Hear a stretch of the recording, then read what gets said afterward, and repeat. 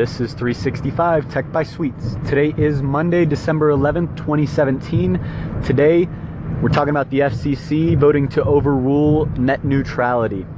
Again. Title II currently ensures all web traffic is treated equally. Since 2008, we've seen about $570 million spent by lobbyists to try to influence the FCC and other government organizations to overturn this. This year, we've seen fighters led by Steve Wozniak from Apple and Tim Berners-Lee, founder of the internet, send a letter up to the leaders of our country to let them know that they don't understand what is going to happen if net neutrality is repealed, and that our government leaders need to do more research before they have a vote on this.